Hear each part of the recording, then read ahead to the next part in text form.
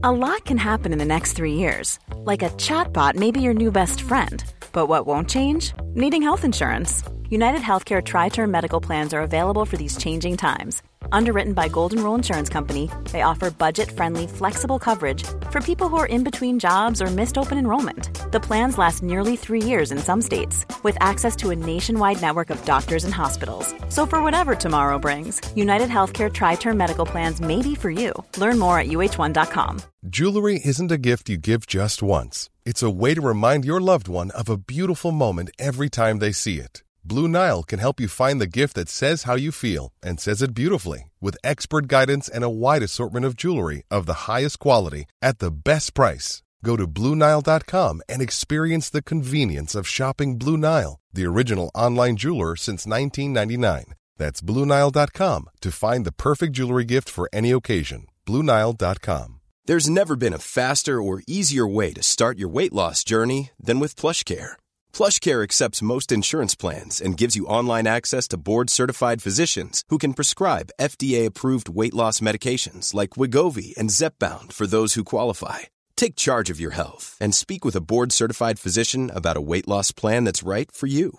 Get started today at plushcare.com/weight loss. That's plushcare.com/weight loss. plushcare.com/weight loss.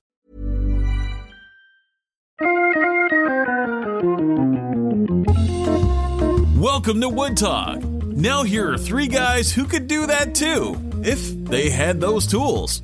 Mark, Shannon, and Matt. All right, well, it's episode 459 for November 15th, 2019. Yeah, it's been 3 months. I'm so excited. On today's show, we're going to talk about whatever comes to mind, because you would think with 3 months to prepare, we might actually fill out this document with some things. But no, I think about the last 2 hours, each of us may have opened the document, so there's that. I was more like last 10 minutes, I think. Yeah, lazy. Lazy! Matt didn't even listen to all the voicemails. I'm telling you. Hey, don't put that out there. I'm starting to question both of your dedication to this show. Hey, I listened to both the voicemails, and I made fun of them, both. Yeah, they're good ones today. Shannon gave me clip notes, all right? That's right. That's true. All right, so we actually do have two voicemails that just kind of came in over the course of the last 3 months. We have a few things to talk about with just catching up. People. Well, everyone wants to give us the guilt trip. No, there's no question that doesn't get prefaced with I'm really upset. I just started listening, and now I feel so let down. And it's like, whoa. We've been doing this for 10 years. What are you let down by? Go listen to the library of content. It's pretty awful, but go listen to it. I think I'm going to write a digital marketing book. Want to increase your followers? Quit. Yeah. It's there's all these people who just started listening to the show since we quit. Right. This is awesome. Our download numbers have gone up. We got to quit more often. Quit, and better yet, tell them to unsubscribe while they're at it, because you're never going to do another show again. And it works wonders. Yeah, I mean, hey, it worked for Peyton Manning, so come on. Yeah, that's it.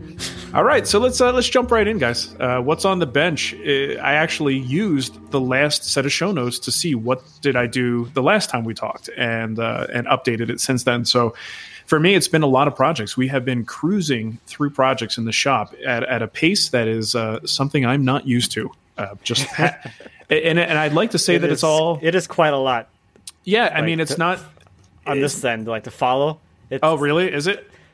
Well, I mean, just from the Instagram perspective. Yeah. It's always Mark's doing another new project. I'm not used to you doing so many things. I'm not used to you working hard. One after another. Usually, when is there your week off where you play video games? Whatever happened to those days? Those are condensed into December. Here's what actually happens. This is there's a multifaceted thing going on here. One is the obvious thing that happens when you hire somebody. There's a second set of hands. We could work a little bit faster than I could work alone. But there's a sort of something that was a little bit unexpected for me, was the fact that when you start paying someone to work with you, the obligation of being in the shop all the time and getting things done and keeping that person busy means we're just doing more. So things that I used to do a lot more of, taking the kids to school. We used to tag team that, Nicole and I, and then we might go out and grab a coffee and then come back to work. None of that happens because Jason gets here at a certain time and we start working, and that's how the work week goes.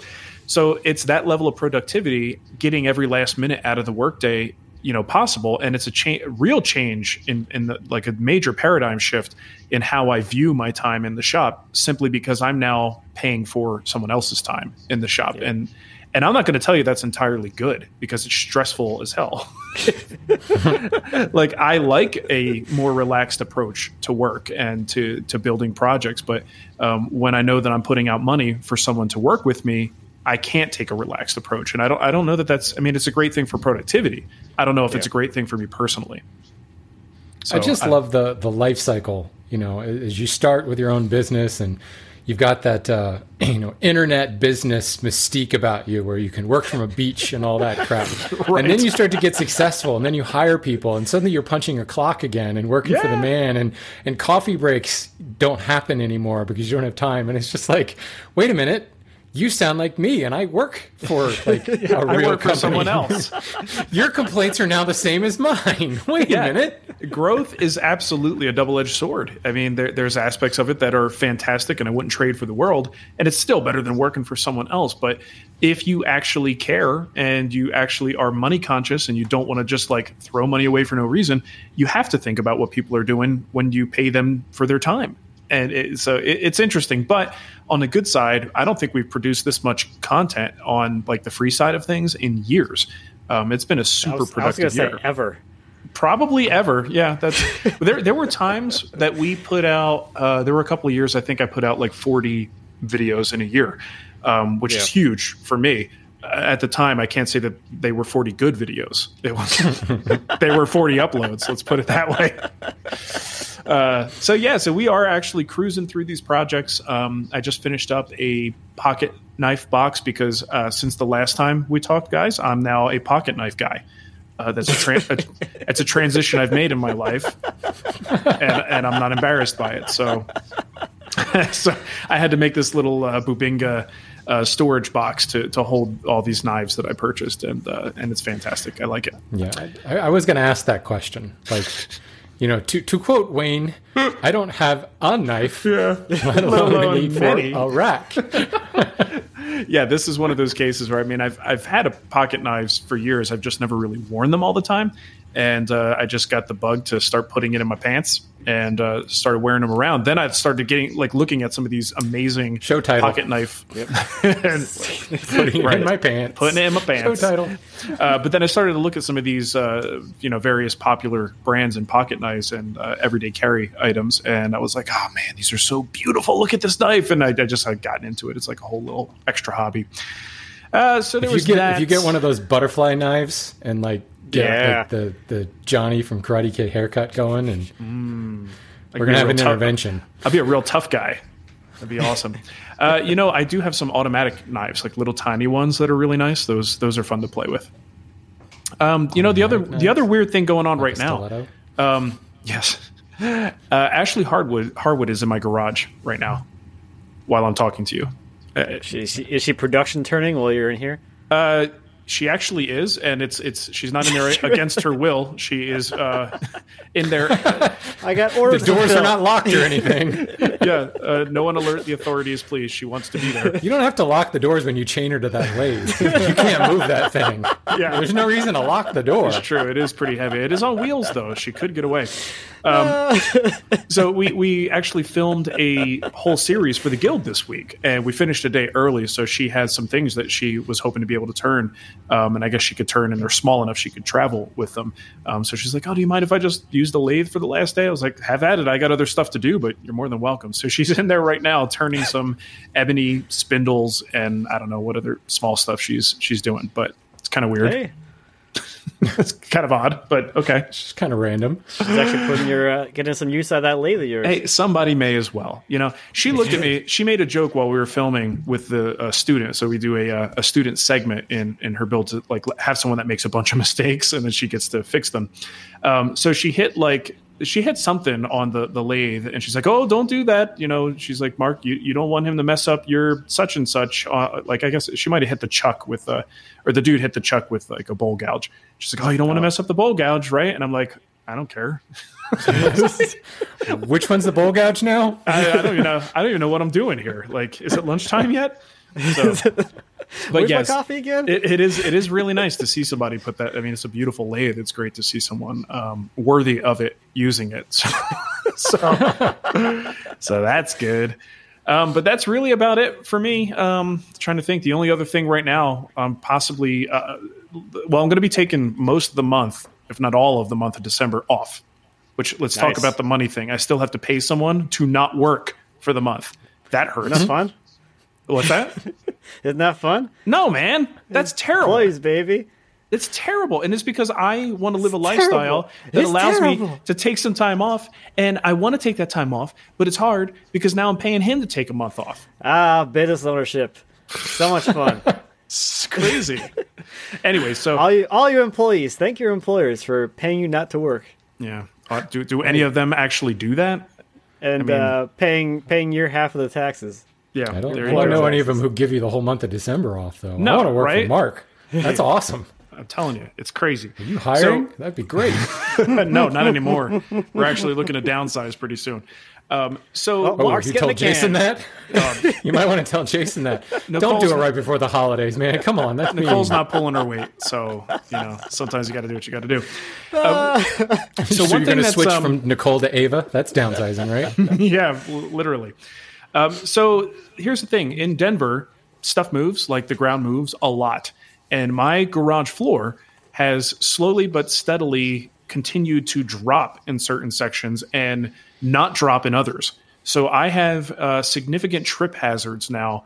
And it's something, really? Yeah, like it was there before. Like, Matt, you were in the shop before. It was kind of on a slant. I was expecting you to say it's more slanted now or something. But you actually have weird. Things are raising and... Well, I think what's happening, and I got to get a pro out here to kind of look and see, but the whole back half, like if you look at the length of the garage, cut it down the middle, the back half of the garage is almost level now, and it's not supposed to be. It's supposed to be on a slight angle. So because it's now level, where the slabs meet in the middle, I've got a bulge. And something else is happening on the other side. So I got to get this thing figured out because we can't just like grind down the high spots. This may be like a mud jacking situation. And I think the entire back of my slab, so it's probably like 4 sections. I don't know how long in between the expansion joints those sections are, but all of them have dropped, and you could see the paint line on the wall, the concrete foundation. Wow. The paint line it's about 1.25 inches. So the slab is 1.25 inches lower than the paint line. Is that insane? How much that dropped? Like. Dang. That's So weird. I'm really getting nervous about it because I want to make sure everything is safe and, we try to fix it. Your garage is going to turn to a sinkhole and all your stuff's gone. I am convinced that eventually my house is going to slide into my neighbor's house. Like the way the soil moves, I'm like, where is it going? We're slowly sliding into my neighbor. Well, it's nice that his house is there to catch yours. That's convenient. Yeah, we'll eventually stop, I guess. When my brother first got out of college, he's a civil engineer in Denver, actually, and he started doing soils testing. That was kind of his thing when he was like the intern level. Pay the college grad to do this crap, and he's like, soil testing in Denver is just ridiculous. It's because it's different next week. Everything moves constantly, and especially on the west side, man. All that nuclear waste pumped into the ground from Rocky Flats. So I know. Well, you're slipping and sliding all over the place. Believe me, I looked at that map of where that what do you call it, the air distribution and wind where it took like the plutonium, and I was very careful where I bought my house to hopefully avoid that. But yeah, seriously, the soil here is insane. I've never seen anything like it, and I want to do something that will hopefully fix it as much as it can be fixed and allow us to continue fixing it, because I don't think it's ever going to stop. It's kind of like every 5-year thing. We're going to have to revisit it and see if we need to lift these things anymore. So that is probably something I'm going to try to get scheduled for December while I'm not in the shop. And this way, if we've got to move tools around and totally like dismantle the shop to do this, we'll do what we have to do. Sounds fun, Here right? I thought you were leading up to another shop move. Yeah. It's about time, isn't it? It's been it's been a whole 3 years. I think, I'm kind of getting sick of this place. starting to get itchy. Need a new shop. Gotta go build one. We got the roots set down here. This is where we're going to be for a long time. So that's it for me, guys. Let's go to Shannon. What do you have going on? I am doing pore filling right now, and I decided to get fancy instead of going with like the traditional like pumice and rotten stone thing, which to be honest, I've only ever done that once before, and it was like a little gift box. So it was like this tiny 6-inch square type deal that wasn't really that big of a deal. This is a full-blown chest of drawers. So I got recommendations to use epoxy pore filler from guitar makers. And I also got some recommendations on some UV cure stuff. So I got a can of Solarez UV cure pore filler, or sealer is what they call it. Okay. And then I got some Z-epoxy epoxy resin filler. And that's the stuff that you see the guitar luthiers and things like that using. The Solarez things was actually recommended to me by a student who's had some good experience with it. Both of them are really cool. I've actually settled on the epoxy just because it's like ultimately idiot proof. I mean, it's like, it's so hard to screw this up. Because it's essentially you just like squeegee it on, and where you can screw up is by not squeegeeing enough off, because then you just have a hell of a lot of sanding to do after the fact. But use those little yellow scraper thingies to apply it and just run it across the grain as much as possible to smush everything into the pores. And it's got like a 30-minute working time, so you can sit and play with the epoxy forever, and you don't have to worry about it tacking up on you, which is great because I was able to do, obviously you can't do both sides of the case if you're setting it down, and I don't really want the case sides vertical, even though once you squeegee it off, it's not really going to run or anything, but it's just nice. It's a very relaxed thing because you're not worrying about a cure time. The UV stuff, I was nervous because it's like there's no way to block all the UV, like unless I do this at night, and then what's the point? Like, and when I've watched demos of it, there are people that actually have UV lights, like plug-in UV lights in their shop. Again, these are mostly guitar makers that hang the guitar up on the wall and wave the UV wand over it or whatever, and it's like super cool. It's like it's cured just like that. Is that quick? That's amazing. Yeah, I mean it's seconds. You just run the light over and it's done. It's done. It's so you gotta cool. be careful. Don't do it by a window, I guess. Or exactly. So it's like unless you have a UV light and you can like put up blackout curtains and everything in the shop. So I'm trying to like choose the time of day where there's not direct sunlight coming through the window, and I'm like putting up a cardboard over the window and everything. And I was still just really nervous because you can't block out all the light. And it's like, well, do you have a feel for like just how sensitive it is? And that's what I don't yet. I'm sure I'm overstating the whole thing. Like one of those UV, for lack of a better word, fluorescent bulb things. I don't know, what is the intensity of that UV light? Can you get a sunburn with it? Or is it even UVA light or UVB, UVC? I don't know. And I don't care enough to research it. So anybody who wants to write in Wood Talk will address it in 4 months or so. So no one listens to the show anyway, so. Well, there is a demo that I saw of this actual Solarez project where a guy was actually doing it outside, and he just like put up one of those tents that you see at like the soccer fields on Saturday or whatever. He put up one of those tents and like just put sheets hanging from the side. So like the tent went all the way to the ground. So, it was light obviously in there, but there was no direct sunlight on it. And he did like an entire blanket chest and then pulled the tent away and let it cure, and it was cured in like 5 minutes or whatever. That's so cool. It's pretty cool. Fancy. But again, just that nervous level on my little test board, my little like 1 square foot test board. I was like, oh my God, it's going to cure on me. It's going to ruin everything. So I was like, you know what? The epoxy was just so mellow and easy to deal with. And boy, is it faster than like the whole pumice thing. Because it's epoxy. I mean, it's gap filling to begin with. Mm-hmm. And the chestnut I'm using is giant pores, huge, wide open pores. And I did 2 applications of it, and it's just gorgeous. Just gorgeous. Absolutely gorgeous. Do you have a sense for like what makes, because you know how epoxy products a lot of times are they're all kind of just epoxy in various viscosities. Right. Is this just like Mark? Stop giving away trade secrets. Right. What is special about this particular epoxy? Did you notice anything that makes you go, okay, this is worth buying something called this versus just a couple pumps of like West System or Total Boat? No. Okay. I didn't. Good answer. No. I was expecting a little more, but okay. and I was thinking the same thing as I was putting it on, because it's a little bit more viscous than West Systems. Okay. So it's a lot easier to scrape around the surface. West Systems would just like fly off the edge. It's so low viscosity. Yeah. So it wasn't like dripping, rolling over the edges. It would kind of, the surface tension would catch it on the corner, and it would hang there for a second for me to catch it and pull it back before it ran down the face. But, like you could go to Home Depot and buy like Gorilla 2-part epoxy in a little syringe, and that's pretty viscous stuff. Yeah. So this is kind of somewhere in the middle. It does have an amber hue to it. Was it the resin? The resin's the colored stuff, right? I don't know. Some of them are clear. I think it's the resin that's ambered, and the hardener is the clear stuff. But it does impart a little bit of color, which I think is good. Now, granted, it's coming off the face. The color's just left in the pores. So, like some epoxy, it has kind of a white color to it when it's cured. This at least has some color to it, so that it's not that obvious. But again, is it really going to be that obvious inside those little tiny pores? Probably not. Yeah. So I'm sure there's probably something to it. Certainly working time is nice. The viscosity is about perfect. So yeah, is it really any different than anything else? Probably not. I mean, it's all resin and hardener, right?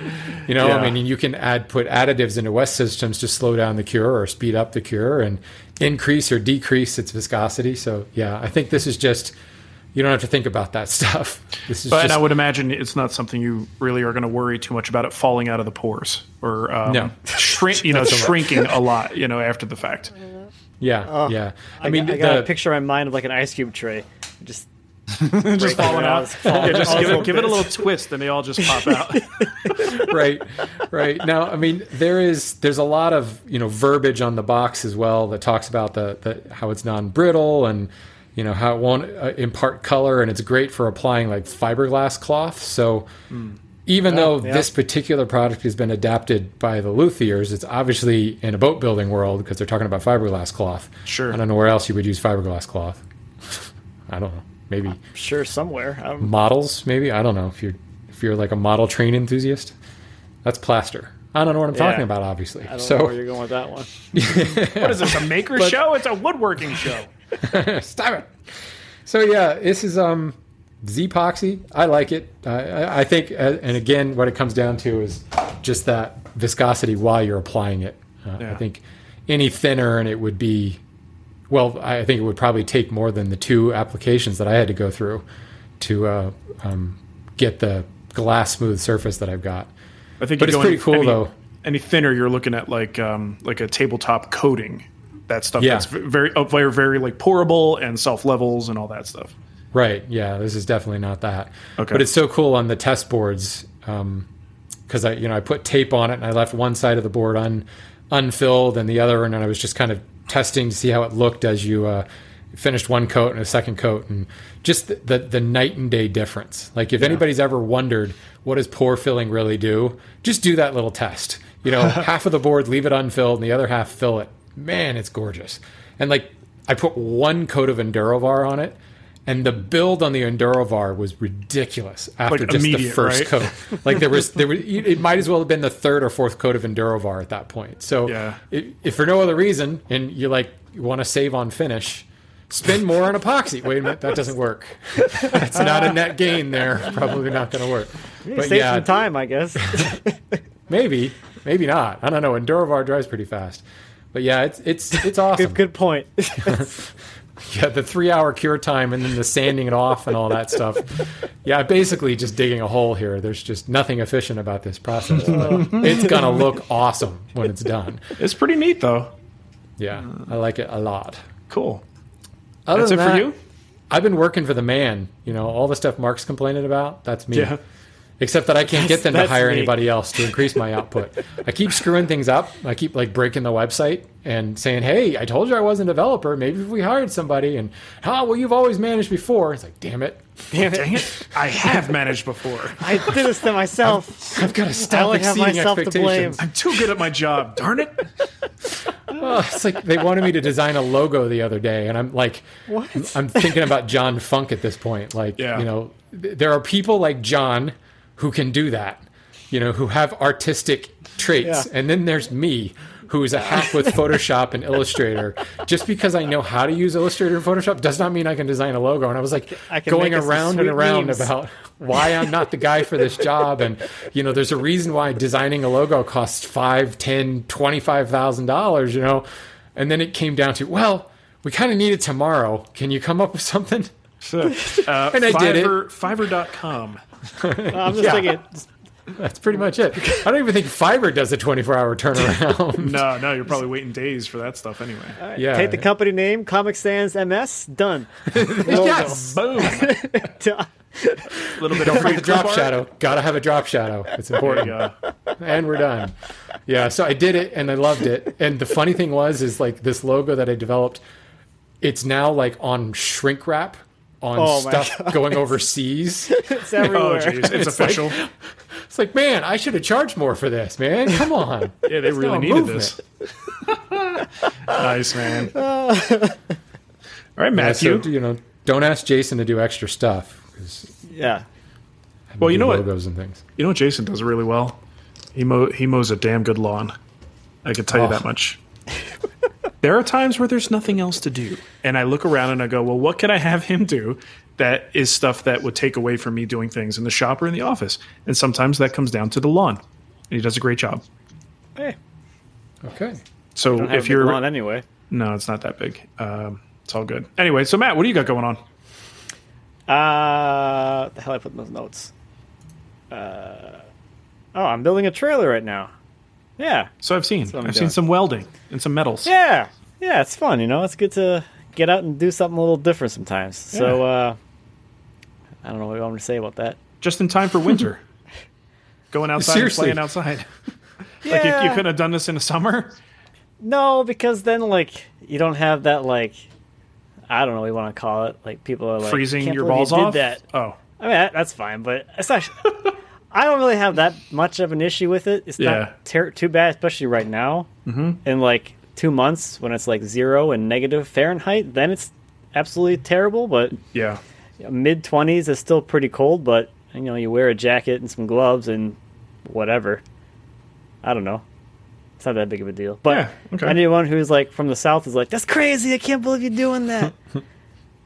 That's not a huge problem. But anyway, so I'm doing that right now. Just decided that it was just time to do something new with the trailer and the log picking up thingamabobber, because my current trailer is, it's had a hard life before it came into my hands, and whoever worked on it and like modified it and repaired it over the years, not as good a welder as I am apparently, because Wow, that's all their bad. crap keeps falling apart. That's a really bad welder right there. I know, right? That's saying a lot. You've told stories about your horribleness at welding before.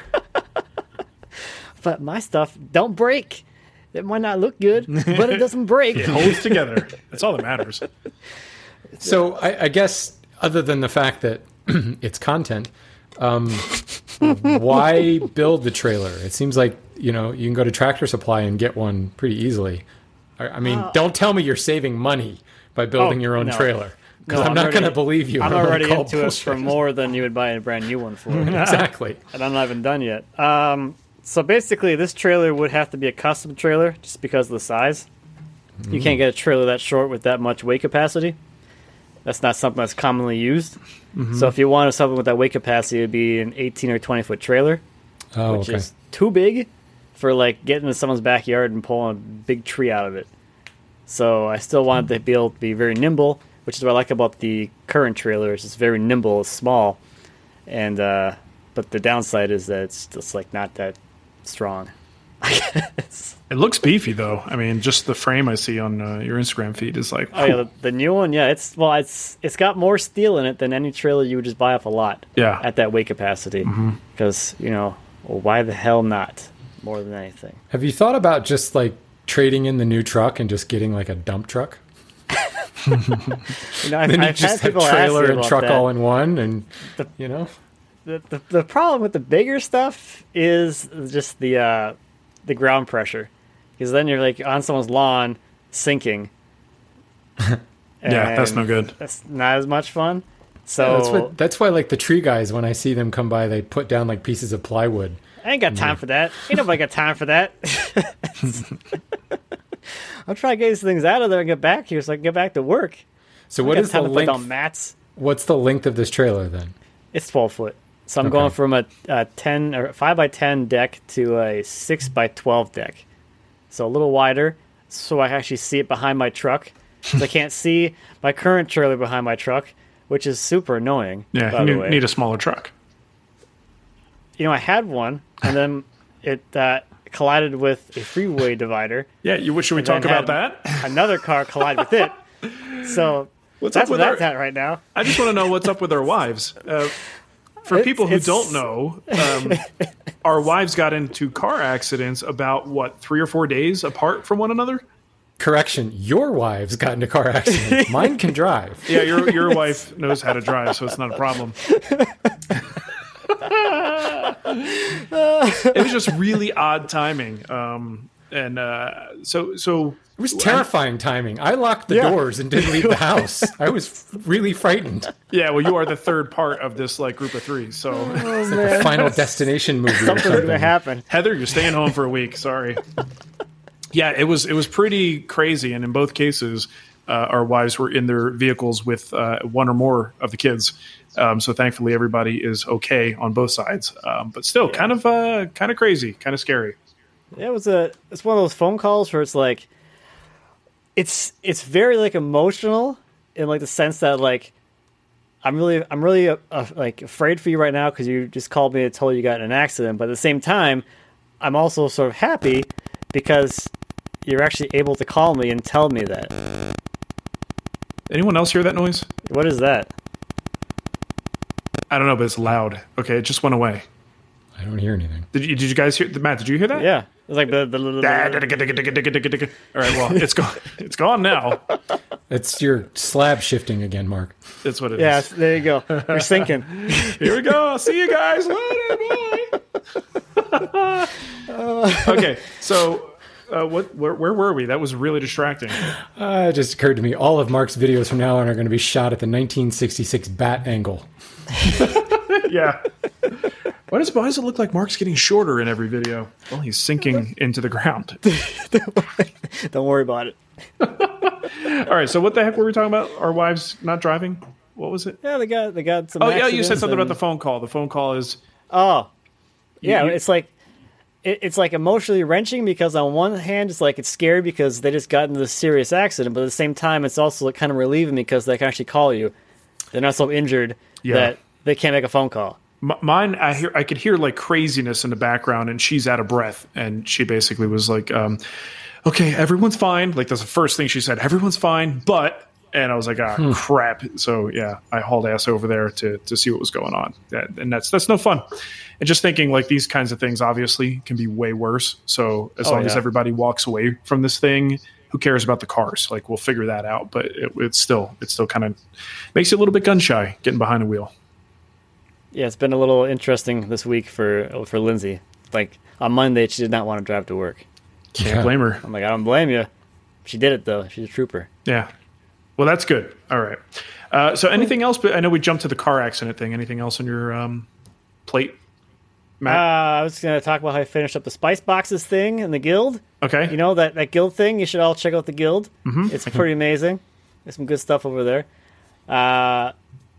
Honestly, I really enjoyed that one just from the sense of, like, I enjoyed doing these, like, smaller projects sometimes because there's so much, like, little tiny minutia details in these little tiny things. Yeah. That it really opens your eyes to, like, seeing more of those details in your larger pieces as well. Right. And on that, I mean, like on those boxes, I did a continuous grain wrap on the case, like the big box, and then a continuous grain wrap on the little boxes on the inside. Because why not? Because overkill. Why not, baby? Hey, it's the guild. It's gotta be overkill. Yeah. It was good though. It was good to see. And I probably should have mentioned with my stuff the tool cabinet that I did for the workbench, which is that was cool. It's been completed for a while now, but it's there, and it was this hilarious back and forth in my brain where I keep going, it's just shop furniture, and then I'm adding string inlay. And then it's like you took that one pretty far. Yeah, but it's just shop furniture. What has he done? Well, it keeps going. I'm like, what is he? Just keep going. I'm like, okay, all right. I think what happened was I watched too many Spice Box episodes. And I think so. I think that's exactly what happened. And it influenced me. Like, no, I've got to add more. There's got to be more detail. There's got to be more detail. I mean, you can't just make a little box. You got to make 16 videos about making these little boxes. Seriously. What I want to know is, I think I saw in your Instagram that you picked up the Lee Nielsen string inlay. Oh yeah, I got that whole kit that they've got set up Steve and DVD Latta and thing. everything. But that was after the toolbox, wasn't it? It was, yeah. What has happened now? Someone caught a bug, I guess, because I guess before you did that with just like a router. Yeah, it was just with a router, and I cut the inlay material at the bandsaw, sized it down, and just kind of manually did everything. But that's great for straight lines. And if you just want to do perimeter inlays forever, that's probably going to work just fine. But I was like, it would be nice to see a little bit more control here. And the router is good, but you got to think about how easy. I mean, it's high stakes work when you've got a finished drawer front that's already mortised for these flush handles. Oh. And everything's cut the size. Joinery gets is your heart done. going. Yeah, I mean, talk about waking Get the you up. sweats a little bit, Oh yeah, I know that one. I got 8 of these to do, and not one of them can be messed up. Like, they all have to work. So I was looking at it, I'm like, I know there's special like tools, and I'm kind of reinventing the wheel in my brain here on something that's been done for centuries, with hand tools. Let me go see what else is out there. So one of the really attractive things about the hand tool methodology is that it's slower and that it's a lot harder to go over a line. And you're just kind of dragging these things and it's such a little minuscule mortise or groove that you're creating for the string inlay that it actually is a lot harder to mess up when you're doing this with hand tools. So I just kind of for fun was like, I wonder if I should look into this and see what these tools look like. And I just immediately looking at the tool set saw several things, and I'm like, I wish I had that. And then it comes with a Steve Latta DVD. Now I got to find a device to put that in. So that you got a play over there. I'm not sure I have anything for that. Maybe I'll just. Where do I stick this? Don't I stick this in like a table and pour epoxy over it? Isn't that what I do with this DVD? I think I still have stuff that will allow me to rip it and get it on Plex, and then I'll be able to watch it there. Those days. Well, and you think about things like if you start to get into curves and things like you might see on the front of like a Pennsylvania spice chest or something. You really get into those curved elements and start thinking about doing that with a router. Like, I don't even know exactly how you would approach it with like a bunch of baby trammel arms. Like, what would you do? But that's how I've seen it. With little trammels. Yeah, and you think of it with hand tools and these tools that actually have little pins built in and a nice little arm. You could move the blade at different lengths. It just seems like it's so much more conducive to getting that done. So yeah, I might dig into that a little bit deeper. And it was so fun to add just that simple decorative element that took simple drawers to a whole new level. They're really sexy. Thank you, sir. Thank you. I appreciate that. Well, I would just be worried spinning a router bit that tiny. That's what the smallest router bit I ever saw was a 1/16 of an inch, and that was just like, this is just ridiculous. Like, this thing spinning at 20,000 RPMs, it can't be that strong, and that little 16-inch thing's going to snap off and go spinning across my shop. Gotta be careful. A 16th is actually kind of heavy for stringing. You're under that. You're measured usually in 30 and 64ths when you're doing some of that stringing. So it's just funny because I brought it up because I just used that same tool to put stringing into a bow front onto a side table like 2 days ago. And it's like a meditative thing. It's so much fun. And it's not, you say it's slower, but it's not slow, right? It's slower to the point where I'm not going to screw this up, but I was done in like 30 seconds, for this like 20-inch curve. Yeah. Because it's a scraper. You go back and forth scratching this thing and boom, you're done. It's great. Yeah, and you're right. It is slower, but it's the speed it needs to be. The router is faster, but it's too fast. Like, it doesn't need to be that fast. I don't want it to be that fast. Right. Yeah, Well, you know, taking actually, a U-turn at 60 miles an hour. Not a good idea. Exactly. Yeah, you might get into an accident, like our wives found out. Good tie-in. Yeah, thanks. I actually went and got from Stu Mac a set of really tiny router bits, like the kind. I don't know what the size of the shaft is, but it's like, it's maybe an eighth. I don't know. Something really small that you might need an adapter to get into a regular router. So you're using this thing on a die grinder or a Dremel setup. And I got a 16 5 horsepower table mounted router. Yeah, exactly. But I got like a whole set of like ridiculous, almost like dental tool type bits. Like they're really, really tiny. So I don't know that I'll ever use them now that I have the Lee Nielsen stuff, but I did get a set of those. I guess if I had a really long straightaway, but even then the hand method seems so much smarter than risking what might happen with the power tool. Yeah, I don't know. Maybe I should just send them back. I don't think I'm ever going to use them. Though, you know what? For tools. For decorative inlay, there are times. That's the only reason I had I thought he was going to say for decorative purposes. Just hang it on the wall. I can make a necklace out of it, actually. It'd be a nice pendant. But like if you're doing a decorative, leaf inlay or something like that, where you need to get into those corners, the size of that bit is what allows you to get really sharp corners and not have to like do a whole bunch of work afterwards by hand. So I might still use them for something like that. Okay, so we actually do have something here under our What's New section. I didn't put this there, so I think, Shannon, you put that there. You want to lead us off with that? We've spent time in the past. In fact, didn't we have an entire episode titled River Table or something like that? No, it was Don't Classen Me, Bro. That's right, Don't Classen Me. Yeah. So Greg Klassen is back, and he's set the world on its head. It's not river tables anymore, folks. It's island tables. Ooh. Island table. So you can include the link in the show notes. But archipelago. I like this much more than actually the river table. It's pretty cool, just because there's like decorative glass and everything in here. And this is the type of wood that Matt makes. It's like stuff that we would burn at my lumber yard. Matt would actually hang on to garbage wood. I have a lot of this crap. Yeah.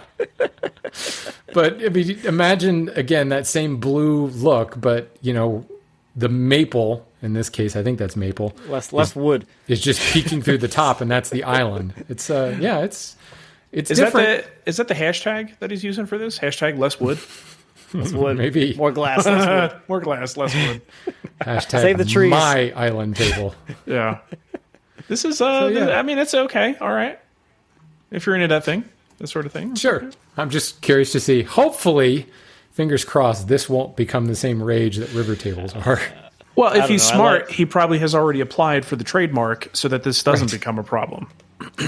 You would think. I'm going to go out and be opinionated and say I don't like these nearly as much as like an epoxy encapsulation for something like this. I don't know. It's just me. Why? I don't know. It just looks worse. So it's like because the wood's like raised up through the glass up through the glass. It looks weird because they're not organic shapes. They're just weird blobs. Yeah, because you have to. If you guys want to look at this, we'll put the link in the notes. You take a look at what we're talking about. But I mean, it's cool. In the middle of the because what he's doing is in the middle of those areas, he's manually creating these raised portions, but they're well within the solid part of the slab. Mm-hmm. So like you're saying, you have to create a shape, and those shapes that he's made here are just blobs. There's really no like rhyme or reason to the shape. I appreciate the obviously the skill and whatever to put this together, but I don't know. I can have my opinion. It's not for me. You're entitled to an opinion. It's okay. Boom, I'm more opinionated. Eat it. I want to watch. I just this video like it because it's something different. Yeah, something different. Yeah. Oh, there's a video. I didn't see there was a video. All the way at the bottom. And it's Vimeo, so you're going to be guaranteed to have 10% slow motion. Where is the section with the floating 60% depth of field? And yeah, exactly. Here, let me see what's going on. Let's see what's doing here on this video. Turn the volume down. I'm going to skip ahead. Lots of shakuhachi flute. Good natural lighting. He's sitting in a chair stroking his cat like an evil villain. That's nice. That's nice. That's nice. Now, seriously, though, whatever. It's cool. If you're into that stuff, it's fine. Nothing wrong with that. Good for him. Good. Okay. Well, and the funny thing is one of the big criticisms of him exercising his, I guess, legal right to trademark something, one of the big criticisms was like, oh, why don't you leave that alone and go design your next big thing? And it's like, well, this is what he's doing. Like, that's exactly what he did. He moved on. So good for him. He moved from rivers to islands. Next will be mountain tables. Yeah. No, not enough water. Isthmus tables. Isthmus. I hear Quithmith coming. I'm going to make a canal table. I'm just going to like run a router down the middle and that's it. Yeah. It's a canal. Good deal. All right. Well, speaking of less wood, let's talk about more wood. Lumber update. What do you got for us, Shannon? Woohoo! Stealing this from the lumber update forum because, like the Wood Talk forum, it's completely overpopulated and there's no way I'll ever get to all the questions. So thank you to everybody who listens to the Lumber Update podcast and submits questions. Fortunately, though, that show, it's not woodworking. So it's not like we would get those questions for Wood Talk where somebody was like, I'm building this project now, and we address it 7 months later. Right. At least these are a little bit more. Yeah, right. That was Very a good speedy turnaround. response. These are slightly more rhetorical type questions, so it's nice. But I wanted to highlight this one because Matt's here, and Matt makes slabs a fair amount. This is Ryan on slabs, and he basically has been shopping various lumber yards, and he says, like, I'll go and I'll find typical boards of, say, soft maple, 4/4 boards of soft maple, priced at something like around $5 a board foot. Then I'll go over and there's this 8/4 live edge slab of similar soft maple, but it's priced at $13 to $15 a board foot. And he goes on to say, this is based on my own measurements because they're actually selling the boards per piece, not by the board foot.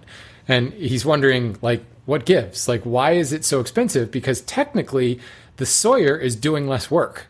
Like, they haven't actually sawed it into boards. They just did a through cut and have thrown it out there. So could I then therefore assume, this is Ryan saying, could I assume that I could go buy slabs at a more of a wholesale cost, rip it into boards myself, and get the same amount of lumber for cheaper? So no, Brian, no, sorry, it doesn't work that way. But I wanted to bring this up with Matt here because Matt is a sawyer, and as you could tell by that noise he just made, it's not quite easier work to slab these things out. But here's the thing, from a market perspective, because one of the other things that Ryan goes on to say is, are there that many people making river tables? Huh? See how we tied that in? That's nice. Mm-hmm. Are there that many people using live edge slabs that the demand has driven the prices up that much? And actually, Ryan, I would say it's the opposite. Certainly there has been a greater demand for live edge stuff because it's all in vogue and all that fun stuff. But the turn rate on these things is so slow. And if you don't know what I mean by that, you cut that slab, you stick it on the shelf, and instead of it being sold, a week later, it's still there 6 months from now, taking up space on your showroom floor, taking up space on your inventory ledger. Inventory. Exactly. Oh my gosh, and death of you. Inventory is going against your bottom line. It's this big weight that's affecting your profitability because this is something that is on your books over here. Because the turn rate is so slow on these things, they've got to go up in price, because I'm only moving one every 6 months. So I've got to get more bang for the buck. Plus, there's the unique factor. When you take a slab and it's live edge and it looks like a tree, that is unique. When you start ripping that slab into 6-inch wide boards, while technically each one of those boards is unique, it looks the same, right? It's a 4-sided board. It's a cube, not a cube. What's that called? Polygon, whatever. It's a board. It's a board. It is. It could be a cube. And you've got cut it into a cube. You could. Yeah, I failed geometry, obviously. It's a stack of boards, and there's nothing unique about those boards, and those are now priced by the market board foot rate. But when you reverse time and you go back and you combine all those boards into that big slab that has that unique grain and figure that runs across that width and all the live edge stuff, it is now, it's like, it's a figured board. maybe in the traditional sense, it's not figured. Maybe it's straight grain as anything. It just happens to have a live edge, but it's treated the same way as figure. So you can go and buy regular straight grain soft maple, or you can buy fiddleback curly maple. And the curly maple is always going to be like twice as much as the straight grain stuff because it's unique, because it's rarer. And that's really what this comes down to. You can't really, and this is why the yards that Ryan has been going to is pricing these by the piece rather than by the board foot, because you can't really do that math anymore. You can't go and find this burl and go, oh, well, that's only like 3 board feet. Here's $3. It doesn't work that way. That 3 board foot worth of cherry burl, that could be $300, depending upon how figured that is or what the actual dimensions of that burl are. It could be 3 board feet, but it could be 36 inches wide. It'd be probably more than 3 board feet at that point. But still, the uniqueness of that piece is what's driving that up. It's the same thing with art. You've got an original piece of art, and then you've got 20 copies of it. The copies are obviously not as expensive as the original. And actually, in many cases, the original may go down in value because there's so many different copies made of it. So classic. This is, there we go. Yeah, well, be nice. There's the theme. No, I'm on his side. I'm just going to say that. So that's the unique factor. I'm just going to move on from that. Just don't even acknowledge it. Matt, from a Sawyer's perspective, though, tell us why it's not quite less work on your behalf. From the time on the mill, yes, it's quicker. So from an outsider's perspective, yeah, it's faster because you have fewer cuts to make. You're not turning the log to edge it all and all that stuff. So it is faster in that sense, with the caveat that the logs are like the same size as one you're going to turn into boards. If it's a big old log that you're going to turn to big old slabs, it's a lot more work getting that log onto the mill, getting it positioned, and then cutting it and moving all the slabs off the mill. So that's the one caveat with the actual sawing process. Now, where it really becomes an issue is when you get into drying, because it's a far less efficient process stacking and stickering live edge stuff than edged boards, because edged boards are uniform. They're a uniform thickness or uniform width. They nest next to each other really nicely. There's not a lot of dead space in your stacks, and I guess with the thickness thing, obviously they'll dry slower. It'll take longer to dry because it's thicker stuff. So and you're just air drying. I mean, if you were to stick that stuff in a kiln, dead pockets in a kiln are bad news. You don't want that. Yeah. So it's even more difficult to dry as well. So you have a lot more work that comes into it, and a lot more inefficiency with the drying process as far as slab production goes. Right. So keep that in mind. There's a lot that goes into actually drying these things, because the green slab ain't worth much, because you can lose a lot, you can really screw things up, and things can degrade quickly if it's not dried correctly and properly. So that's where I think a lot of the actual cost comes into slab production, and then you kind of come into the sales perspective of it's unique and it's got a turn rate which is terrible, probably. Right. Yeah. So maybe this is being someone who has the equipment to mill material. If I had a choice and I went to the lumber place and they had pre-milled stock or these things that look like they just fell off of a tree, I would take the ones that just fell off the tree. And I would take them with the expectation that they would be cheaper because they are not processed as much. So I totally get what you guys are saying here. But are there way more customers who want this stuff more processed just because it fits into their business plan better? Like, am I just like the oddball that wants the stuff? Because if you're talking about turnover, and I'm like, I would buy the crap out of that if it was cheaper. Right? If it was cheaper, that would fly off the shelves into my shop, but I might be like in the minority. Well, would it fly off faster than a bundle of 4-quarter, taking up the same floor space? Well, see, that's what I'm saying. That I don't know if in the industry as a whole, there are companies who need this stuff. No debate here. No, further processed. Right. Well, and therein is. There's the rub, if you will. There are certainly people who think like and agree with you, Mark, but you are in the minority. I mean, we talk about this all the time about how the hobbyist woodworker, the small furniture, will always be in the minority. Right. So, and forget about how many board feet you buy on a year compared to some commercial industry guys. Certainly, they're always going to buy more.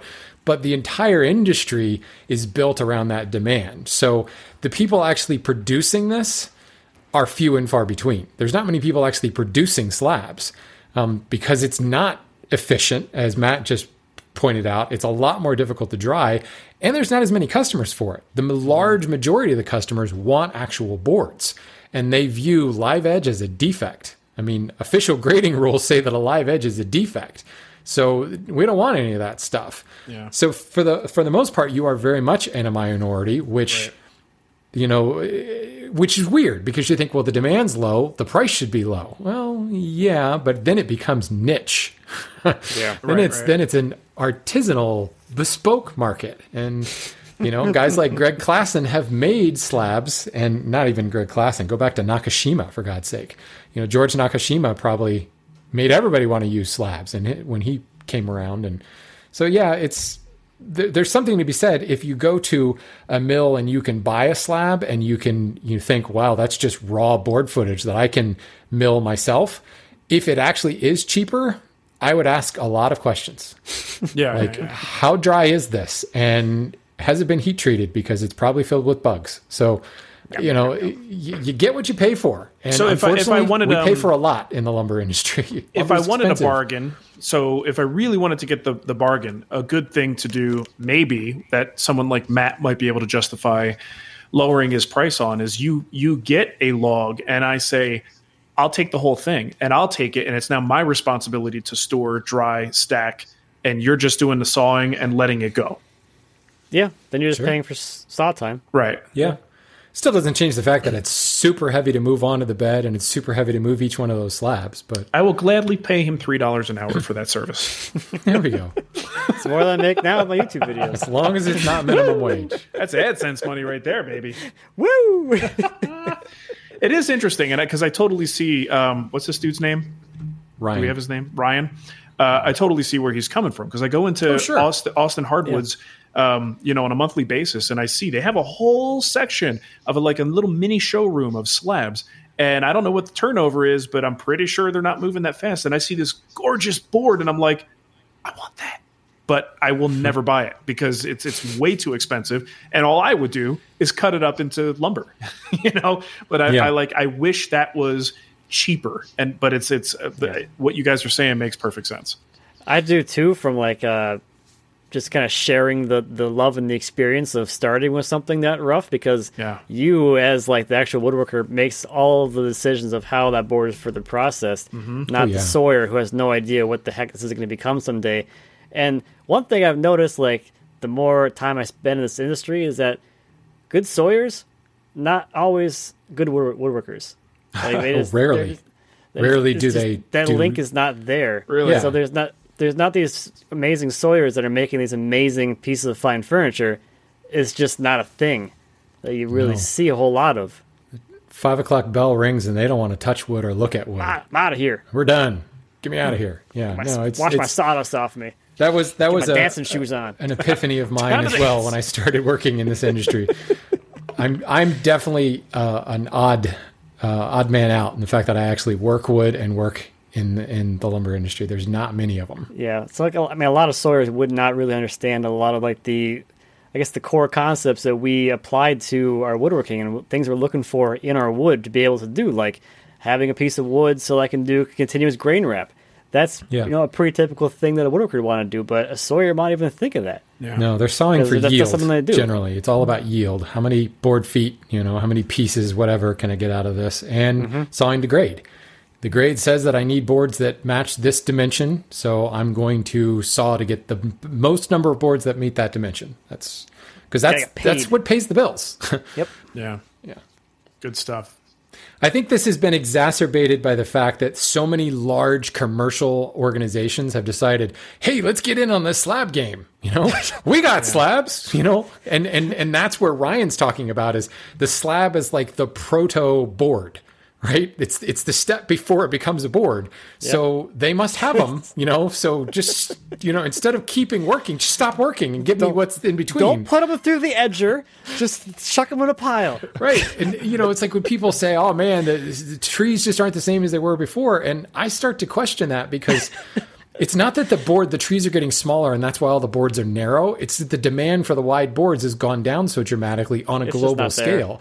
The boards are still plenty wide. They're just being sawn into narrower strips when they get to the lumber yard. I think a lot there's these tools in the lumber processing world that would make woodworkers cry. Like the gang ripsaw would make woodworkers absolutely cry. Let's take this 20-inch wide board, put it through the saw. We're getting some 4-inch strips out of it.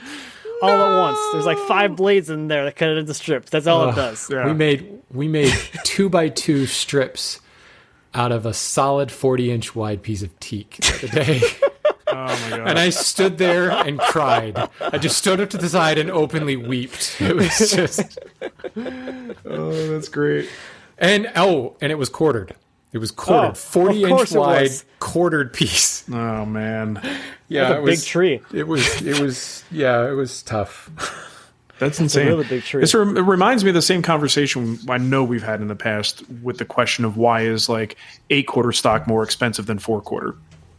People assume it's thicker. It hasn't had to have been processed as much. It's a thicker piece. Why is that not cheaper? And I think you guys gave somewhat similar answers in terms of how the industry utilizes this and the 8-quarters role in the industry and why it's more expensive. Life is full of what-ifs. Some awesome, like what if AI could fold your laundry? And some, well, less awesome, like what if you have unexpected medical costs? United Healthcare can help get you covered with Health Protector Guard fixed indemnity insurance plans. They supplement your primary plan to help you manage out-of-pocket costs. No deductibles, no enrollment periods, and especially no more what-ifs. Visit uh1.com to find the Health Protector Guard plan for you. Burrow's furniture is built for the way you live. From ensuring easy assembly and disassembly to honoring highly requested new colors for their award-winning seating, they always have their customers in mind. Their modular seating is made out of durable materials to last and grow with you. And with Burrow, you always get fast, free shipping. Get up to 60% off during Burrow's Memorial Day sale at burrow.com/ACAST. That's burrow.com/ACAST. burrow.com/ACAST. Okay. Email and voicemail. What do we have here? So we do actually have 2 voicemails. I really don't remember when these came in, but sometimes we get them and I just put them in a folder and hold on to them. So this is a email from Andrew Johnson, and it's almost 4 minutes long. But because we don't do a show very often, I'm going to play all 4 minutes of that. Hey guys, how's it going? This is Andrew from Florida. I've noticed a lot of Andrews call in. Anyway, I've only been listening to your show for about a week or so. I'm about 10 episodes in, and I'm actually going backwards from the latest show to the first. So wish me luck with that. I have a triple threat for you, have a comment, kickback, and a question. My question is about dovetails. I've been consistently woodworking for about 2.5, almost 3 years. And really this past week is my first attempt at doing hand-cut dovetails. Question is, when did it take all three of you, how long did it take, rather, to actually get good at doing hand-cut dovetails? I know Shannon is some kind of savant with hand tools. I know Mark does it with power tools. I'm not really sure what Matt does. Anywho, my kickback is for Don't worry Mark, about me. and it's kind of along the lines of doing joinery and whatnot. You said in, I think it was either Cool Your Balls or the Booty Call episode.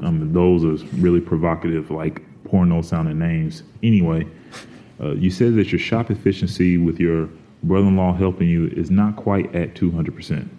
If it was my shop, I would not have had him just sitting there doing nothing the whole time. I would have had him with a scrap piece of something, working on through mortises or whatever I'm doing at the time, so he can show me that he's, can be trusted to do those types of things without me hovering over him.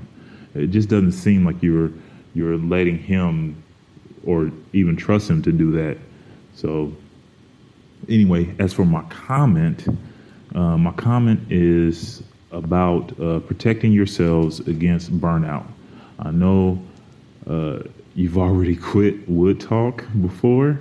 I'm glad that you brought it back since I'm just now starting to listen to it. But really, I don't understand. You guys are way better than me to do a weekly show like that for as long as you've done it.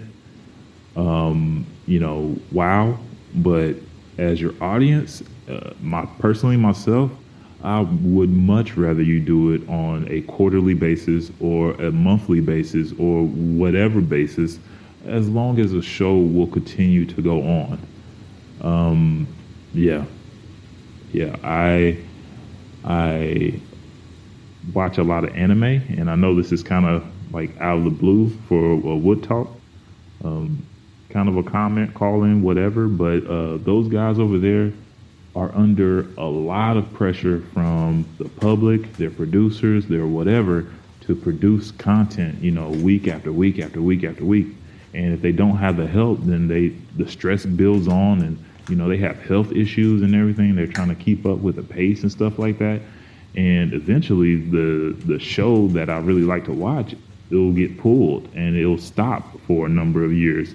And I don't want that to happen to Wood Talk. Like, I want y'all guys to, keep going as long as you can. But that's all I got to say.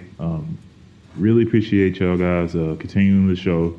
And I look forward to you guys getting nicer as I journey on my way back to episode 1. Sounds like a Star Wars reference. So may the powermatic force of tight bond be with you. Well, thanks for that, Andrew. Great voicemail. So let's address his question first. He asked about dovetails. So how long did it take us to get good at doing dovetails? And I'm still waiting to get good at it. I was to say. Every time I do dovetails, if it's like I'm truly doing hand cut or some sort of hybrid method, I will do at least 1 or 2 practice runs. I take my time with it. I just got to get that muscle memory back. I will not just go cold into my project. No, I got to practice, baby. Got to practice.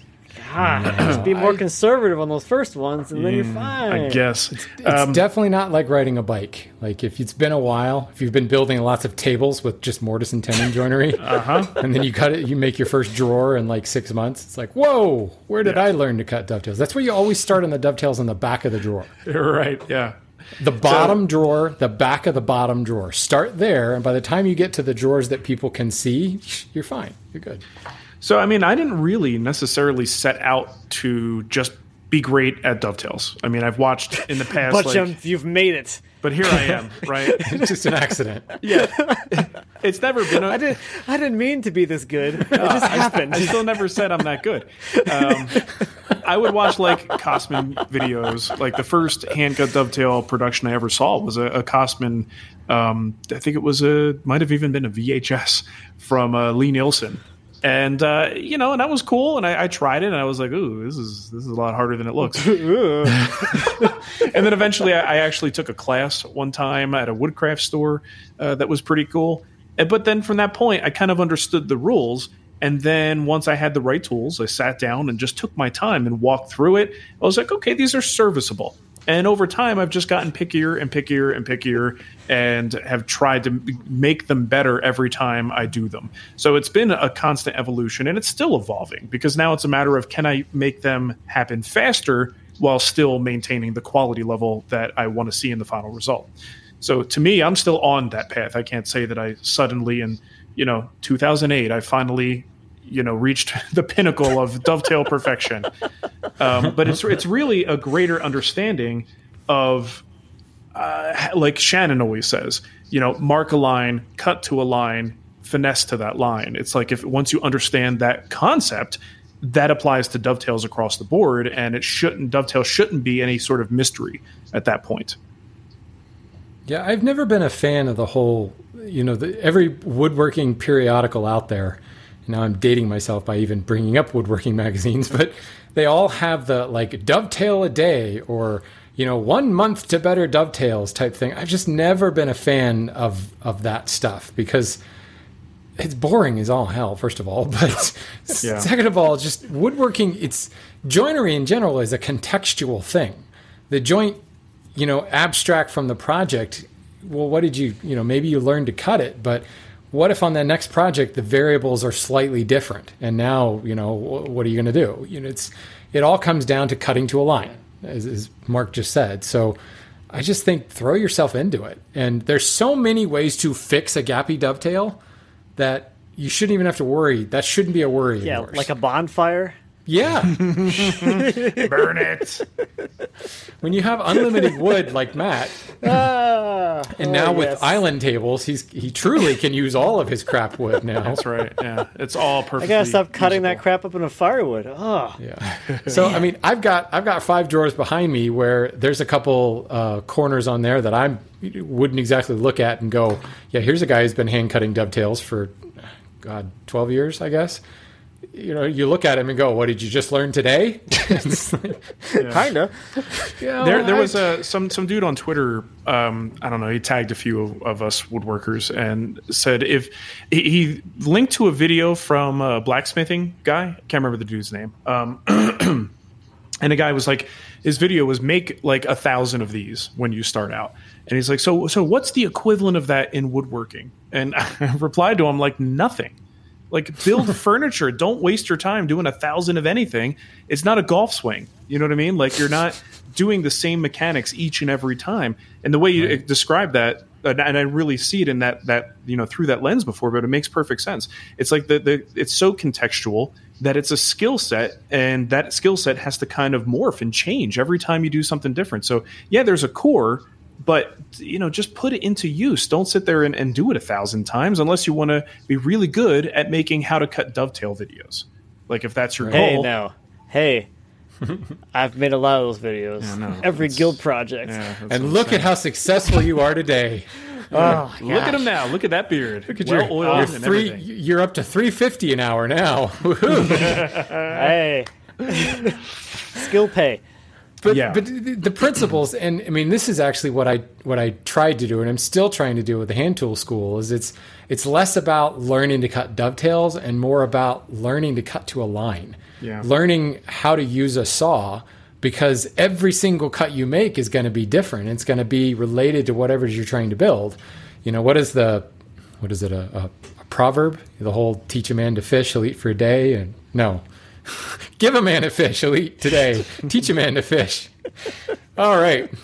I'm just going to shut up now. Yep. Never again. Remember that old proverb, eat some fish for a day. Eat some fish. And you'll feel better. I'm a small man. It's one step for mankind. Something like that. All right, so Matt, you got anything to say about dovetails? Your sawing skills on dovetails can be transferred to dados, can be transferred to tenons, can be transferred to anything that you do in the saw. If you do that crap by hand. Yeah. Right. If you're a real woodworker. He's not wrong. So for me, the biggest thing for dovetailing was to do a project that had a lot of dovetails in it. Yeah. I know, right? Chest of drawers. I did Pennsylvania Spice Box. That had 11 dovetailed drawers, dovetailed case, and dovetailed bracket feet. Plenty of dovetails in that, and then I did something really dumb. I made 4 more of those things. Attaboy. So that'll do, pig. You just learn. I think that the one thing that I always say I really like about dovetailing is that you can do it however you want, and whatever that methodology is that gets you to the results you're after is totally fine. I guess that can be applied to a lot of things in life and woodworking, but especially with dovetailing, there's so many little tips and tricks and little techniques and little adjustments and things you do a little differently. So if you try a bunch of different things, you finally find the one that works for you, just do that. I think a lot of dovetailing is figuring out what works best for you. Me, I learned I don't saw my half-blind pins because I'm just going to chisel back to the scribe lines, and I don't need to saw there for anything. Right. That's my weird thing I do. Okay. That's all I got. I mean, I don't know. Dovetails is one of those weird things, too. it's always put on some kind of pedestal. And then when you do some kind of a demo, then you get people who've watched YouTube videos and they go, well, why don't you do it this way? Like as if the method you used is so stupid. Because you don't gang your pieces together. In my case, it's definitely stupid because I'm the one doing it. Yeah. That guy's a dum-dum. Yeah, exactly. But sometimes the feedback on this stuff is funny because it's like, well, it's just, why do I not seek out the absolute easiest, most efficient way to do it? Well, number one, because I don't do it that often. And number two, the way I do it, it's not that bad. It's not like it's putting me out of like commission for a week because I have to worry about this. It's like saving that extra half a second is not that big of a deal. Yeah, I think I'm one of the weird people that actually enjoy it too. Yeah, so it's like fun. And a lot of the things that I get out of actually dovetailing is just pure enjoyment. Yeah. I'm just doing it because I enjoy it. I got so a really nice dovetail saw. I built a bench specifically for dovetailing. I'm standing at it right now. You know, it's like dovetailing's awesome. King Dovetail over there. Look at him. All right, so we do have one more voicemail here. Chris from Lancaster, Amish country. Good morning, Mark, Shannon, and Matt. This is Chris from Lancaster, Pennsylvania. I have to say, I feel that I've been a bit robbed. As a new woodworker, maybe doing this 2.5 years tops, and really, for whatever reason, a first-time podcast listener. I've never really been into podcasts. I literally just stumbled across you guys on your most recent... Whose fault is that, Chris? ...quarterly show. And, I come to find out that these three dudes that I love to hang out with on my drive to work every morning are no longer making content on a regular basis for Wood Talk. So that's a little disheartening. But hey, I get it. Things change. Life changes. You guys have been at this for some time.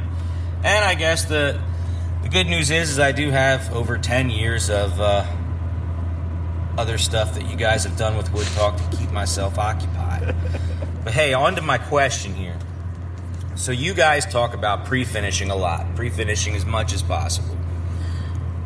I've done some research online, and now I'm confused because a lot of people online saying don't pre-finish or be very careful when you do pre-finish because the integrity of the glue up could be at risk. The glue bonding to the stain or whatever finish you're using is not going to be as strong as the glue bonding to the glue.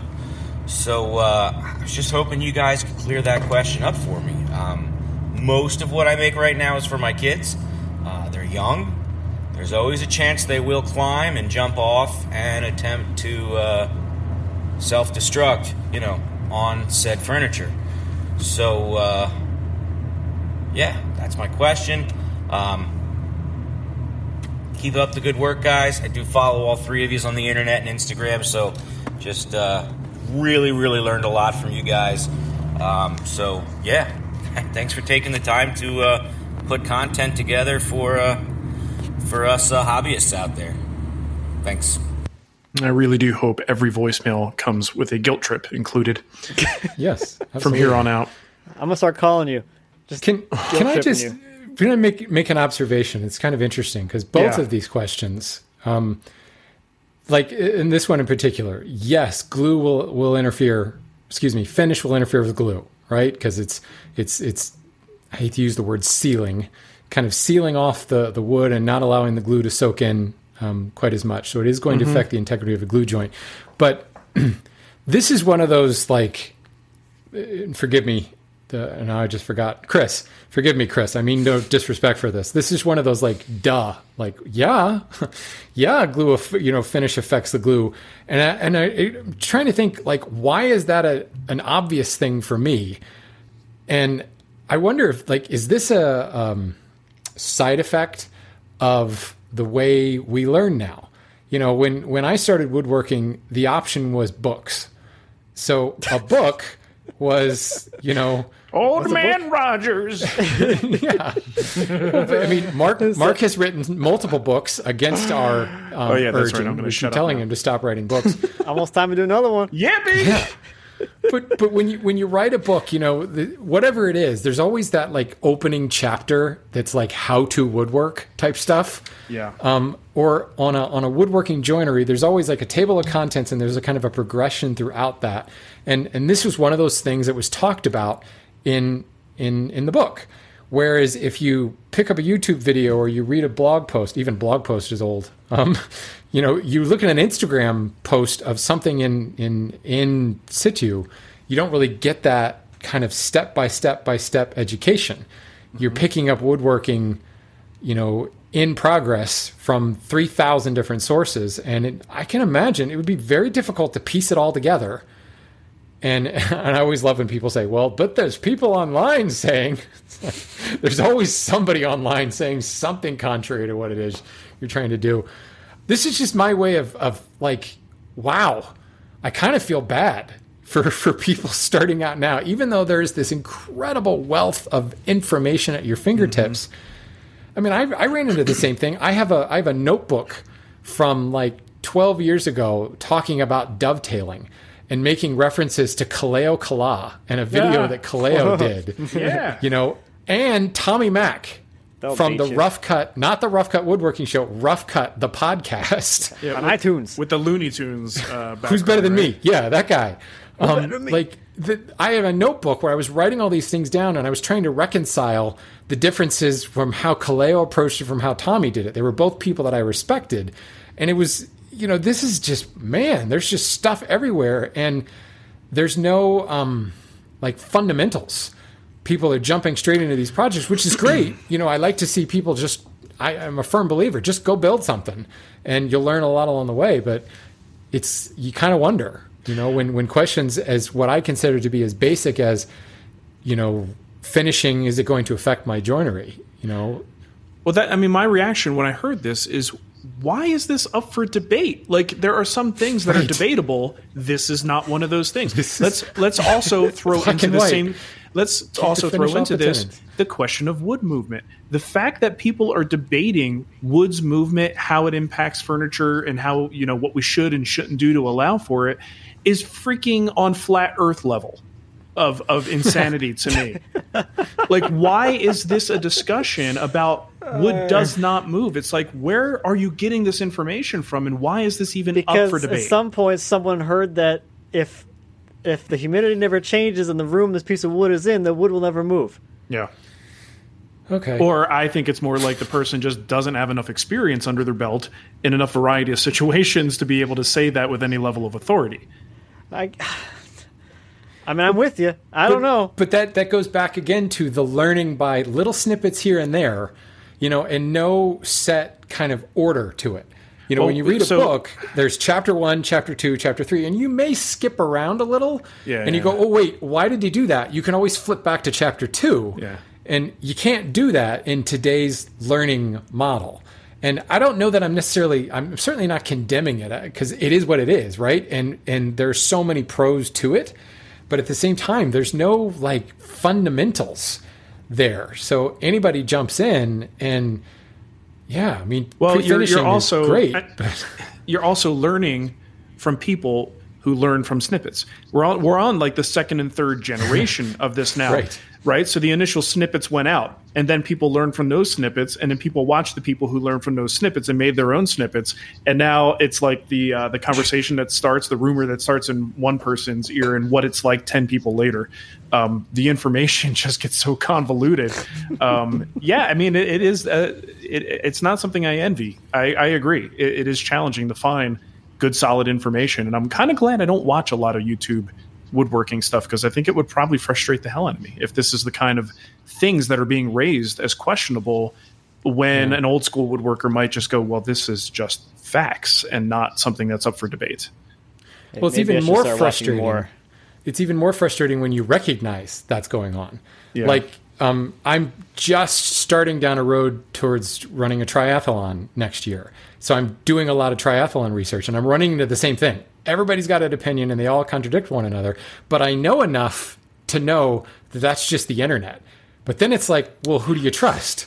Like, how do you find your tribe, I guess, to find out what's, and in the case of this, I could actually do physical harm to myself. So there's real concern there. Like, am I doing the right thing? Am I going to actually blow up at mile 100 or whatever? So, but I totally get it. There's everybody's got their own little opinion on things, and who knows who's right anymore. That's exactly what happened with the bandsaw mill. I was like, I'll go to the internet to be like good information. Nope. Nope. All over the place. Some people are so opinionated and so set in their ways that their way is the right way and the best way and the only way that they can never see any other way of doing anything. And I think that ruins a lot of things. And even going even further back, it's very interesting to me to see the people that are so convinced of their own opinion because someone taught them how to do this 40 years ago. And that's the way they always did it, so that must be the right way to do it. Yeah. I see that a lot, especially now with the internet and everybody being more connected, where it's like, if someone leaves me a comment and they preface it with, I've been a whatever for this many years, it's almost like that turns me off to the fact that you probably have never been exposed to any other way of doing things, so you just assume that whatever you're about to tell me is the only way to do something because that's the way you were taught in your apprenticeship by this person who didn't think about doing any other thing. Because I don't want to be ageist, but older people don't seem to ask why. They just took whatever the person told them as the way to do it, and they never thought about the why behind anything, and the person teaching them never told them the why. It was just, this is how you do it, that's it, let's just do it. End of discussion. That's a good point. And going a little further than that, I think asking why is one of the most beneficial things you can do for yourself as you're trying to learn something. Why is it this way? Why am I being taught to do these things in this order? And why is this thing over here, which seems like a good idea, not commonly used? Maybe it's dangerous. Maybe it's not dangerous. Maybe it's fine and just a different way to do it, but it's not popular. I don't know. Mm-hmm. There's just ask why more. Well, my kids do it all the damn time. Why? They never stop. Why? Well, earlier it's like, hey, I'm podcasting. Well, why? I have a show to do. Can you? It's good to see you. I'll see you in a little bit. Why? Well, in that vein, Matt, let's at least answer this question for Chris. He's asking about pre-finishing. Let's give him the why. I mean, Shannon already covered on this for the most part, but generally speaking, most finishes are going to seal the wood. They're going to prevent it from absorbing things or liquids. And when we're talking about wood glues that rely on absorption into the wood fibers to kind of fuse them together, to bond them, if the wood is sealed with something previously, it will not bond as effectively. So does this mean that a project is going to fall apart? Probably not. It depends on the project, depends on how it's used and how good your joinery is. Right. But it could present problems. And I mean, maybe you get around it by using a different kind of glue that doesn't rely on absorption into the fibers quite as much. There are workarounds. But generally speaking, if you pre-finish a project, you do not want the finish or stain to get on your joints that are going to receive glue later. And that should be a universal truth. If anyone is telling you any different, you should probably unsubscribe from their channel. Yeah. So you put blue tape on the joinery. You wrap the tenon in blue tape, and you're good to go. You know, it doesn't... Just check it before you glue it up. Yeah. As you're doing your final inspection, be like, is there any finish on any of this glue surface? Yeah. And I'll get your card scraper out. And I'll tolerate a little bit. If I've got a full-size tenon and near the shoulder, I get a little bit of finish that squeezed out in there, I'm probably not going to do anything about it because 90% of the surface area of the tenon, shut up, Shannon, is... There's Mark phoning it in again. Hey, man, I got senioritis with this woodworking thing. I'm almost out of here. What are you going to do? But yeah, I mean, I don't really fuss about a couple little drops here and there. But if the lion's share of a piece of joinery has finish on it, I'm going to do something to take it off so that just to belt and suspenders, cover my butt. So here's the question. Not to drag this out too much. Sure. He said, I think I'll quote him in saying, I know you guys talk about pre-finishing a lot. I personally don't like to pre-finish. The only thing I pre-finish are panels that go into a frame and panel door, because wood moves regardless of what some people say, and that unfinished line could show up as that panel shrinks. If you can't get finish inside the groove, so as that panel shrinks, that unfinished line might show up. So I always finish the panel before it goes into a frame and panel door or something like that. But like if it's a movable part, like a drawer bottom, I'll pop the drawer bottom out, finish it, and then slide it back in. Take the top off of a table, finish it, and then screw the top back down. I've just never been that much of a pre-finish type person. I think he's talking about pre-finish? Matt. I think he's talking about Matt here because I will pre-finish strategically if there's a reason to, or if the project just is like so much more difficult to finish it afterwards, I will. But most of the time, because I'm filming what I do, pre-finishing disrupts the flow of the project. I really like the concept of having a finished piece. Okay, now the woodworking is done. Let's focus on finishing. Pre-finishing, there's usually some woodworking or something that has to be done post-finishing that just ruins the continuity of the story I'm trying to tell. So I actually am out of the habit. It just doesn't work for my storytelling. Right. Well, I'm so slow Matt. that, by the time, if I could finish one piece, by the time I'm ready to assemble it, like the wood on the other piece is oxidized, it's gone gray. Yeah. And there's like cabinets, like inside corners. I kind of like to have the finish flowing around the corner. I don't want it like, rounded corners or whatever, big glops of finish in there. But I like the cohesive look. Whereas if you pre-finish something and then assemble it after the point, you got to have really, really, really clean, tight joinery. Yeah. Otherwise you've got that. Yeah, you're saying you don't have good joinery? Not all the time, Matt.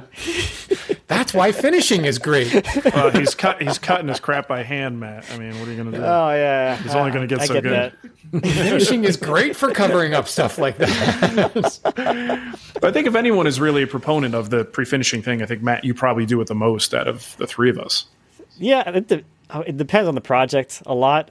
Like casework, I won't pre-finish, but like frame and panel, anything like that, that's going to get pre-finished. Just so much easier than having to worry about the inside of like where the frame part touches the panel or whatever. Yeah, all those little inside corners. Yeah, so when I did the sideboard, that was the first time I took like pre-finishing to the next level, where the frame and panel doors, I pre-finished the inside edge of all of the door parts, so I never have to get near that panel again. Nice. Which I think that was like a game changer for me. I'm like, this is so much nicer than like trying to finish this little sliver of wood along the side of the panel without getting an extra finish on the panel, because it's going to screw up your nice, beautiful finish on the panel. Put it together, never have to worry about it again. So like in those cases, I think frame and panel is like no brainer. Go for it, because it's so much easier. But what about the story, Matt? The story. Have you basically? love for the story. I'm sharing the story is my joy, my journey through the project, Mark. Okay. Whatever the journey I go on, that's the one that you're coming along with me on. Fine. Okay. If you say so. It's all about me, Mark. It's not about the project. It's about me. Okay, that sounds good. I don't think you use enough depth of field and slow motion and like. I need a dustier shop. Dust motes in the sunbeam type footage in order for it to be about that journey. Yeah, we need more solar glare. Spend more time on Vimeo. I'll get on it. Next project, I'll do better. Okay, so we're already like an hour and a half into this. Let's close this off with a very brief. Sort of, I don't know if you guys even have anything to talk about here, but are any of us doing holiday gifts this year? Because it's middle of November, probably like time to get moving on these things if you're going to do them. I can tell you that every year I go, this is my year. This is the year that I'm going to make like gifts for all of our immediate neighbors in the cul-de-sac and just be like that guy. And it never happens. So once again, this year I am saying this is going to be the year. I don't know what I'm going to make, but I do think I'm going to try to get something done. Hopefully, whether it's like cutting boards or just, I don't know, the kitchen crap that we give people for holidays, stuff like that. So I haven't started yet, but I'm definitely thinking about it. So what about you guys? Nope. What a Grinch. No, I mean, as usual, I've got some stuff on the lathe. I'm trying to do some different things this year. Yeah. What I really need is to get an Ashley in my shop. Sure. So I can go on a Dunkin' run and come back, and all the Christmas gifts will be turned like a good. That'd be nice. Wonderful. Take me with you. I've actually got a couple of cabinet type ideas, like small type stuff that I might try to play with, mainly because I have some lumber that I've had for more than a decade, like figured stuff. And it's like, you know what? I really need to do something with that.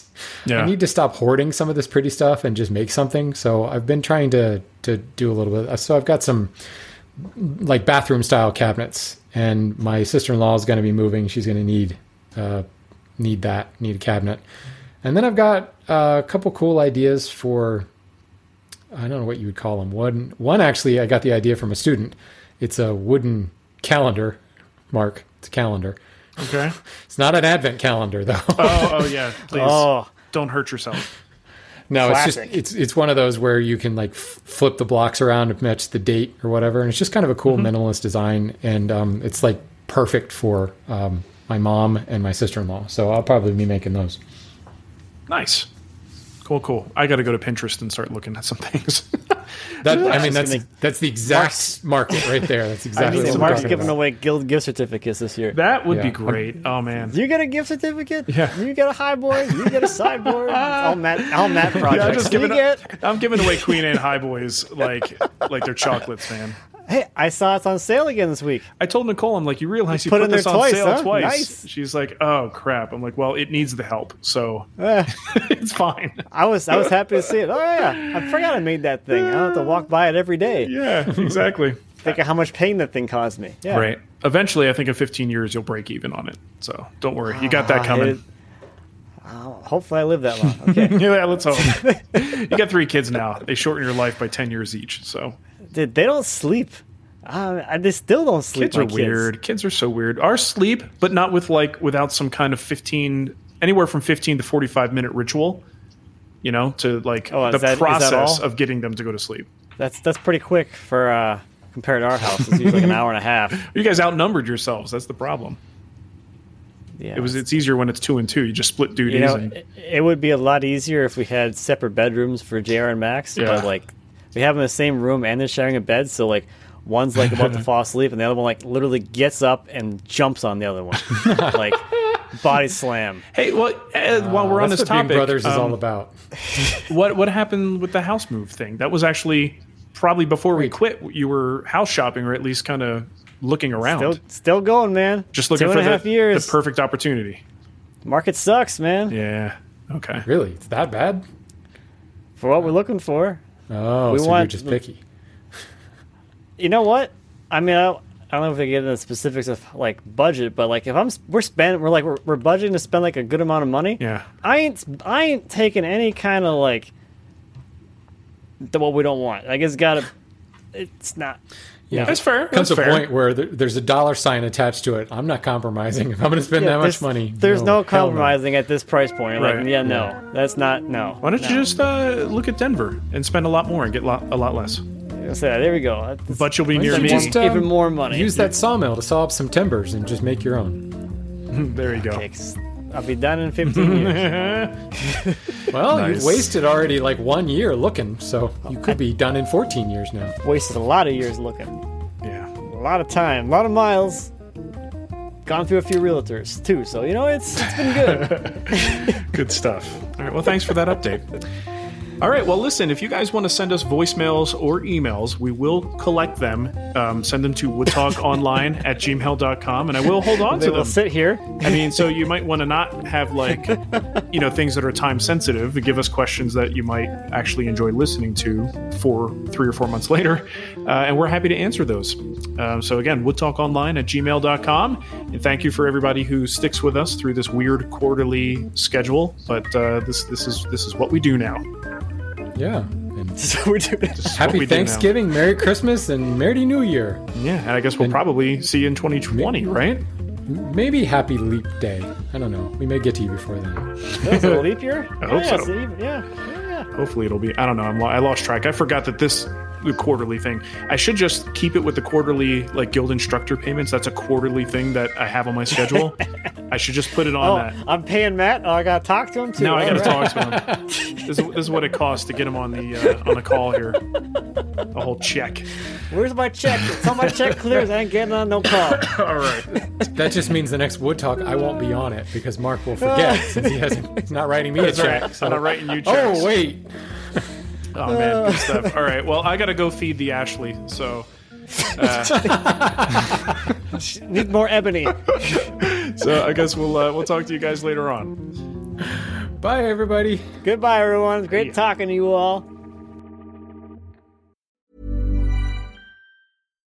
Why don't more infant formula companies use organic, grass-fed whole milk instead of skim? Why don't more infant formula companies use the latest breast milk science? Why don't more infant formula companies run their own clinical trials?